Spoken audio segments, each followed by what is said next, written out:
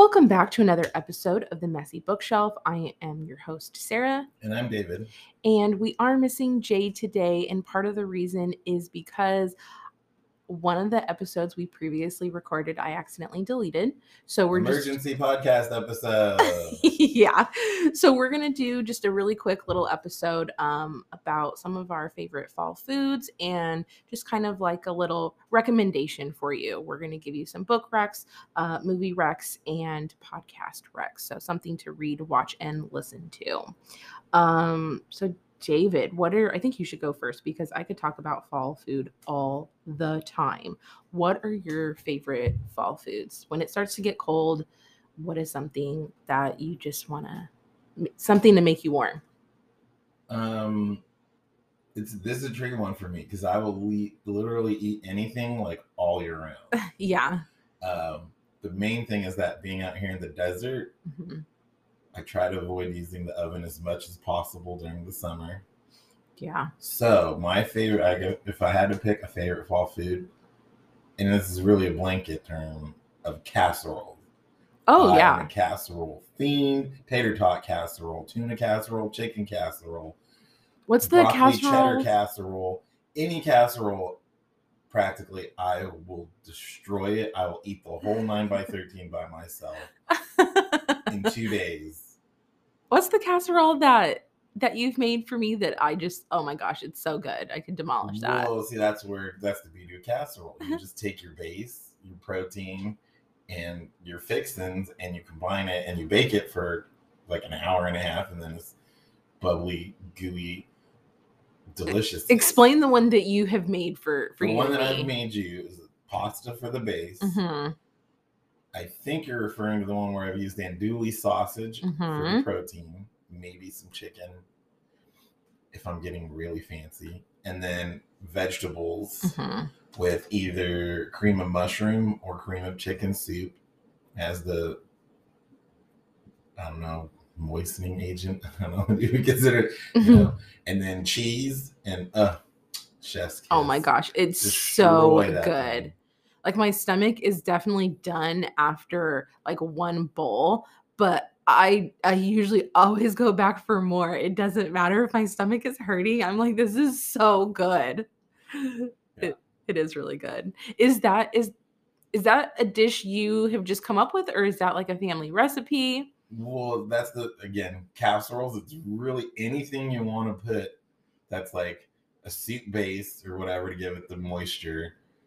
Pasta or rice, protein, and veggies. Bake it for an hour and a half or whatever it is, and it's whatever you want it to be. Now, this particular one's kind of an adaptation of something my stepdad came up with. Because years ago... Oh, so this is not from your mom's family? No. Oh, I just assumed because your mom's family's from Minnesota. No, that's where like tater tot casserole and some of like the more traditional casseroles come from. But this was when like I started buying andouille sausage years ago because I would make like a quick jambalaya, an easy jambalaya or something for dinner when it was my turn to make dinner. Because we had a rule in the house at least once a month, if not once a week, like I would be responsible to make dinner to kind of give my stepdad a break from doing all the cooking. So I started getting andouille sausage, and it was just like he really liked it. I really liked it. My mom's okay with it.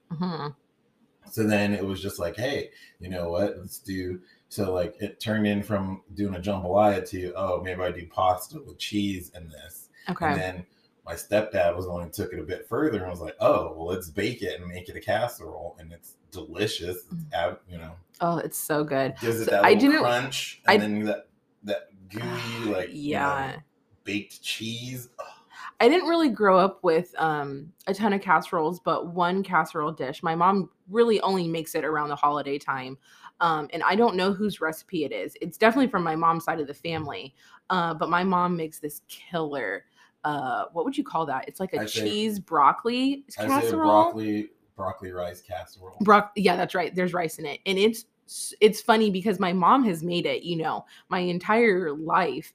But when my mom has made it again for the holidays, my brother and I are typically the only ones that eat it. I don't know if my other family members just don't like it or what's up, but it's good because that means it's more leftovers for me and my brother. But that's really the only casserole dish. Well, my mom used to make I'm trying to think. There was like Frito chips in it, cheese, maybe some like Frito beans. pie. It was more, yeah, it would be Air like quotes on the pie part, Frito pie. Yeah, I guess that's what it was be. That's what it would be. And oh my gosh, my mom didn't make it that often just because it's not good for you at all. But oh man, I loved that dish. Those are probably the only like casserole type things that I've had. So those are the only. That's what I would consider my favorite fall food. Just because during the summer when it's 120, you don't want to use the oven. Yeah, definitely. Now, I will say that I will make it in the summer. Fortunately, our oven is a newer oven, so it doesn't really leak the heat like some older ovens do. Like at my mom's house, that if you use the oven, it'll warm up the kitchen. Right. Where here, ours. It warms it up a bit. A little bit, but I mean, it's not like you can tell. Or you could maybe use like a toaster oven and make like a smaller pan, but where we can, that wouldn't work for us because we need at least a 9x13 so we can have leftovers. We demolish that casserole you make. And that's really what but with the desert, I don't think there's really fall foods or like cold weather foods. No. Because although it gets chilly, because it could get down in the 40s or 50s, it's not like -20 outside, so like you have to have soup for lunch or else your insides are frozen. I ate soup so much at college. So I went to school in Indiana, so you went in the fall and the winter. Like they had some pretty killer soups. I think I ate soup like every meal except for breakfast. Okay, so what's your favorite fall food? Mine? If you can pick one. Oh, if I can pick one, it would be soup, hands down. I love soup. I love a good chicken noodle soup. I love like minestrone. I can't pick a soup. Italian wedding, clam chowder. I really can't pick. White? I like both, but answer. You're supposed to say, I always forget this part. Yeah, I actually do really like. Shout out Ace Ventura: Pet Detective. Yeah, I actually really like both, but I definitely prefer the white. I don't even know if I should bring this up because people are going to be like, ew, you're disgusting. But David and I both grew up in smaller towns, and Sizzler was kind of like the place to go. So like as a child, like I really like the Sizzler clam chowder. Sizzler clam chowder. That was like half the reason you go. Then you get what you do. Now this might disgust some people. Get your dino nuggets, then like dip it in the clam chowder. Absolutely not. Oh, delicious. No. What's wrong with that? No, what's wrong with some dino nugget? No, that sounds gross. That sounds gross. I do have to say, again, I really can't pick a soup, but I'm trying to think. Maybe Gumbo's really good. When I was in high school, my mom is like a magazine hoarder big time, and she had like a Paula Deen magazine, and she came across this soup. What would you call that soup? Tortellini soup. Is that what it's called? It's this Paula Deen tortellini soup, and my mom literally makes it every single year, maybe a couple times a year. It's just so good. It's amazing. What do you think of it? Yeah, but I mean, it's soup. Soup is like casserole. You take ingredients you like, you put it together, and it tastes amazing. Oh, it's like basically so it's broth, vegetables, and tortellini.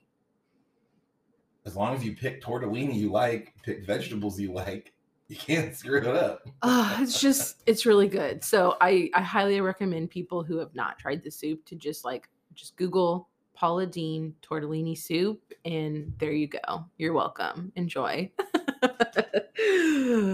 Any other fall foods? Well, because it is quote unquote baking season. The pies, brownies.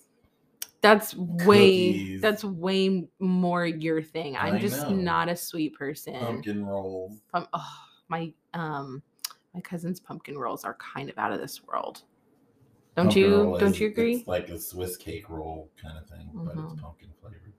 It's really good. It's so good. I'm not a huge pumpkin person, but I like all the boysenberry pie. Goods, boysenberry pie. Oh, like Marie Callender's boysenberry pie. See, and then what's funny is like winter pies compared to like summer pies.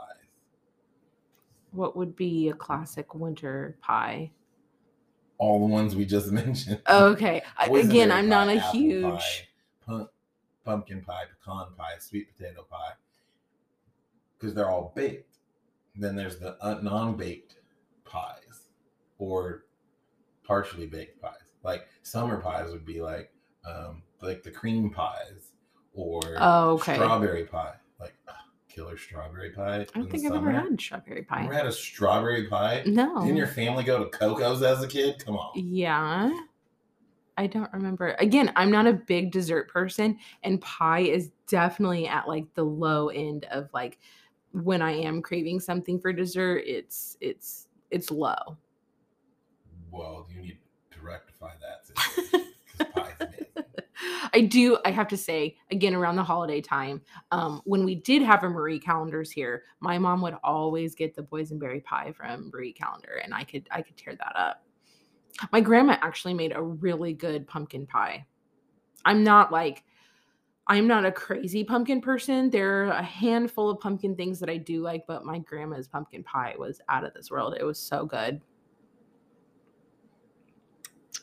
And I'm sorry you never got to try that. It's okay. I'm not a big pumpkin pie. I know. I don't like pumpkin pie. So now we're gonna go into talking about some recommendations we have for you over the long holiday weekend. We're kind of at the end of the weekend, so whatever.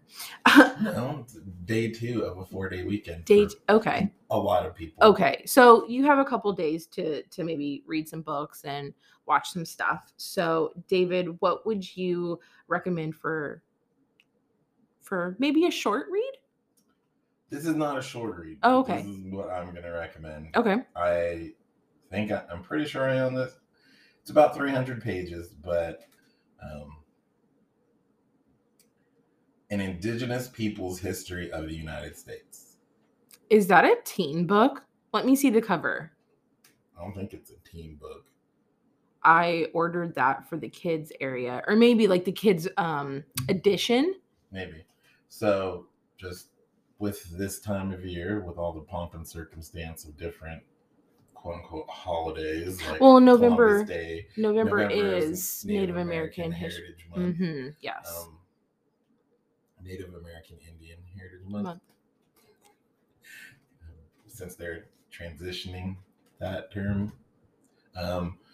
recognize that there's a lot of history in this country that isn't recognized, isn't taught.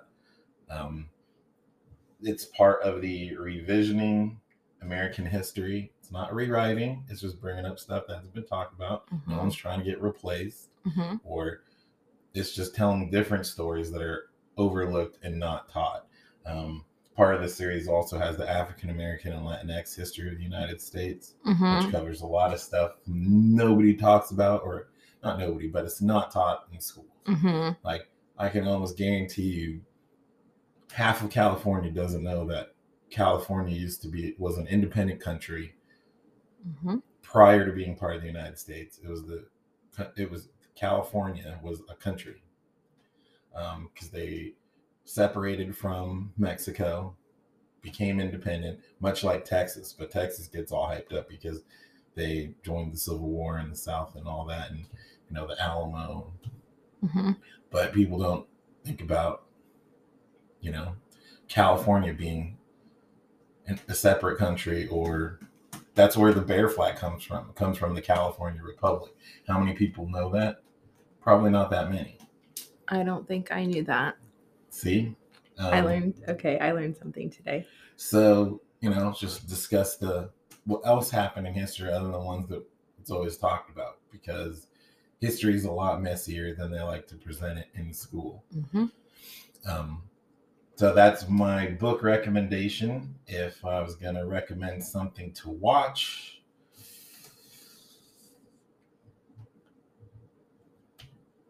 all I can really think of is horror movies, but that's because I watch that's horror all movies you year watch. round. It's, there's no such thing as spooky season because it's always spooky season for me. On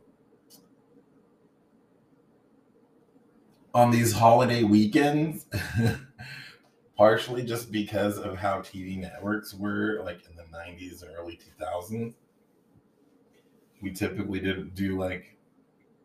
we'd watch like the Godfather movie marathons or the Star Wars movie marathons. I've noticed that a more recent one would be like the Harry Potter movie marathons, where a TV channel just puts up, like every Harry Potter movie back to back to back or whatever, because it's a holiday weekend or whatever. Yeah, that's kind of what I don't know if you want to say my family, but my sister and I, that's definitely a movie series that we've kind of done in more recent years. So that would be my read, my watch. If I was going to recommend a listen, Messy Bookshelf Podcast. What podcast? Messy Bookshelf Podcast. Oh, our podcast? Yeah, good job. Thanks. Self-promotion, but then I'll go with music instead of a podcast for my recommendation. Where is it? The newest single from AFI, Caught, I've been kind of low-key obsessed with. I think I might have mentioned that in my Lost Music Recommendations episode. It's a little more emo gothic vibe than what they became really popular with the kind of post-hardcore stuff of the early 2000s. But I've been playing that song quite a bit because of our trip to New York and randomly listening to it on YouTube. She Got Arrested by the Interrupters has been on repeat. Yeah, I have noticed that. But it's a great song. I really like it. It's a great song. It's kind of a bummer that COVID canceled their free concert out here. Unless it did happen. Yeah. It might have been in February and we just missed it. But that would have been cool. So those are my two recommendations to listen. Caught by AFI and She Got Arrested by the Interrupters. Cool. So for my book recommendation, I actually read this book 2 years ago now. I've kind of made it a thing to read romance in the fall, like November, December.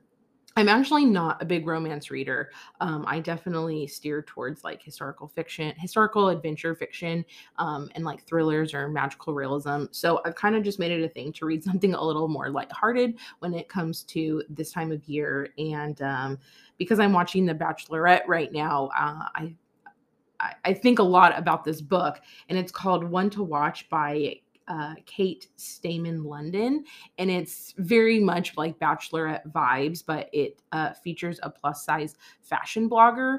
So I like that it's more inclusive, but it's it's all the drama of like the Bachelor and Bachelorette shows. So it's really fun. I would love to see it become a movie or a limited series. I think it'd be really fun to see that in that format. So again, the book recommendation is One to Watch by Kate Stayman London. I am currently reading, just started, so I haven't gotten that far into it, is Not the Girl You Marry by Andy J. Christopher. This book came out like a couple years ago, and it's very much How to Lose a Guy in 10 Days kind of vibe. So it's a lot of fun. And I will say I love the covers of rom-coms rom-com books, I should say, have kind of exploded in the last 5, maybe 10 years. And so the covers have just gotten like really fun and very colorful. So highly recommend that as well. Even though I'm, like 50 pages into the book. Movie recommendations, David kind of already talked about it. Harry Potter is something I like to watch in the fall, even though I haven't watched a Harry Potter movie in a few years. And it's definitely do. I might actually watch some Harry Potter this weekend. But growing up, a movie that I watched with my family this time of year, I don't know, it must have been on like TNT or, one of those channels. Problem Child would be on this time of year when I was growing up. So after Thanksgiving and, we're getting ready to pass out, we would be watching Problem Child at my grandma's house. And those movies are just hysterical. I love them. David, you were kind of laughing when I said Problem Child. Well, I watched that movie growing up a lot too, but I don't think of it as having a particular time of year. Definitely not. Then I would say also I watched Problem Child 2 more than I watched Problem Child. I always get them mixed up. Which is the one 2 is the one where there's the little girl that's kind of his nemesis, and Gilbert Gottfried's the principal, and like he's trying to set his dad up with the little girl's mom. I can't think of the actresses. Instead of the woman who gets the plastic surgery with her nose. Yeah. Okay, yeah, definitely watch that one the most. With the big rock with the heart shape in it. That's Problem Child 2. Problem Child 1 is when they're adopting. When they actually adopt Junior, the kid. The kid, yeah. Yeah, it's definitely not like a holiday movie, but again, it must have been on like TNT or, one of those kind of channels. That the one VHS your grandma had that was a kid's movie that you kept at her house or whatever? It could have been. Did your mom go from the same page of the mom playbook with me where it was like, you can have this movie, but you can't keep it here. You got to keep it at grandma's. It could have been. I don't know. Because like my grandma would pass out really early at Thanksgiving. So we could have just been as kids in there. I don't know. Yeah. She could have had it on VHS or it could have just been playing on, one of the channels. But that was kind of like a Thanksgiving tradition, is watching Problem Child at my grandma's. And then I'm going to recommend a podcast that is, yes, please listen to our podcast. But one that I am listening to right now, and I'm actually re-listening to it, is the Bear Brook Murder. This is a podcast my brother recommended me, handful of years ago. And this is one of the craziest stories I've ever listened to. Not necessarily because the murders were so horrendous, which they are, but it's crazy how you go from not knowing who these victims were and then it just going all over the country, and how these stories all over the country like tie in together. So you go from really not knowing much about these victims and eventually the serial killer, and then finding who it was and just all of the different methods that scientists and just like the people involved in these cases, what they're able to find by hair follicles or the dirt that is found under fingernails, like when you look at that like on a microscopic level, and just like what they were able to find through all these different ways to kind of get to the conclusion that you get with a podcast. I don't want to give too much away. People have probably heard this, but I'm re-listening to it right now, and it's just like, this story blows my mind. I've listened to so many podcasts on this subject or watched, documentaries or whatever, but this one just gets me every single time because it's just like, how in the world, like, these people are so dedicated. And like I said, there's just so many different people. There's genealogists, there's geologists involved, and it blows my mind. It's really good. Why are you laughing at me, David? Your dad would be so disappointed. My dad really doesn't like it because this is like a sibling thing in my family. Again, my brother recommended this. My sister and I talk about this subject kind of a lot, and I think it just like disturbs my dad, and he doesn't like it that we listen and talk about this often, I guess. Excuse me.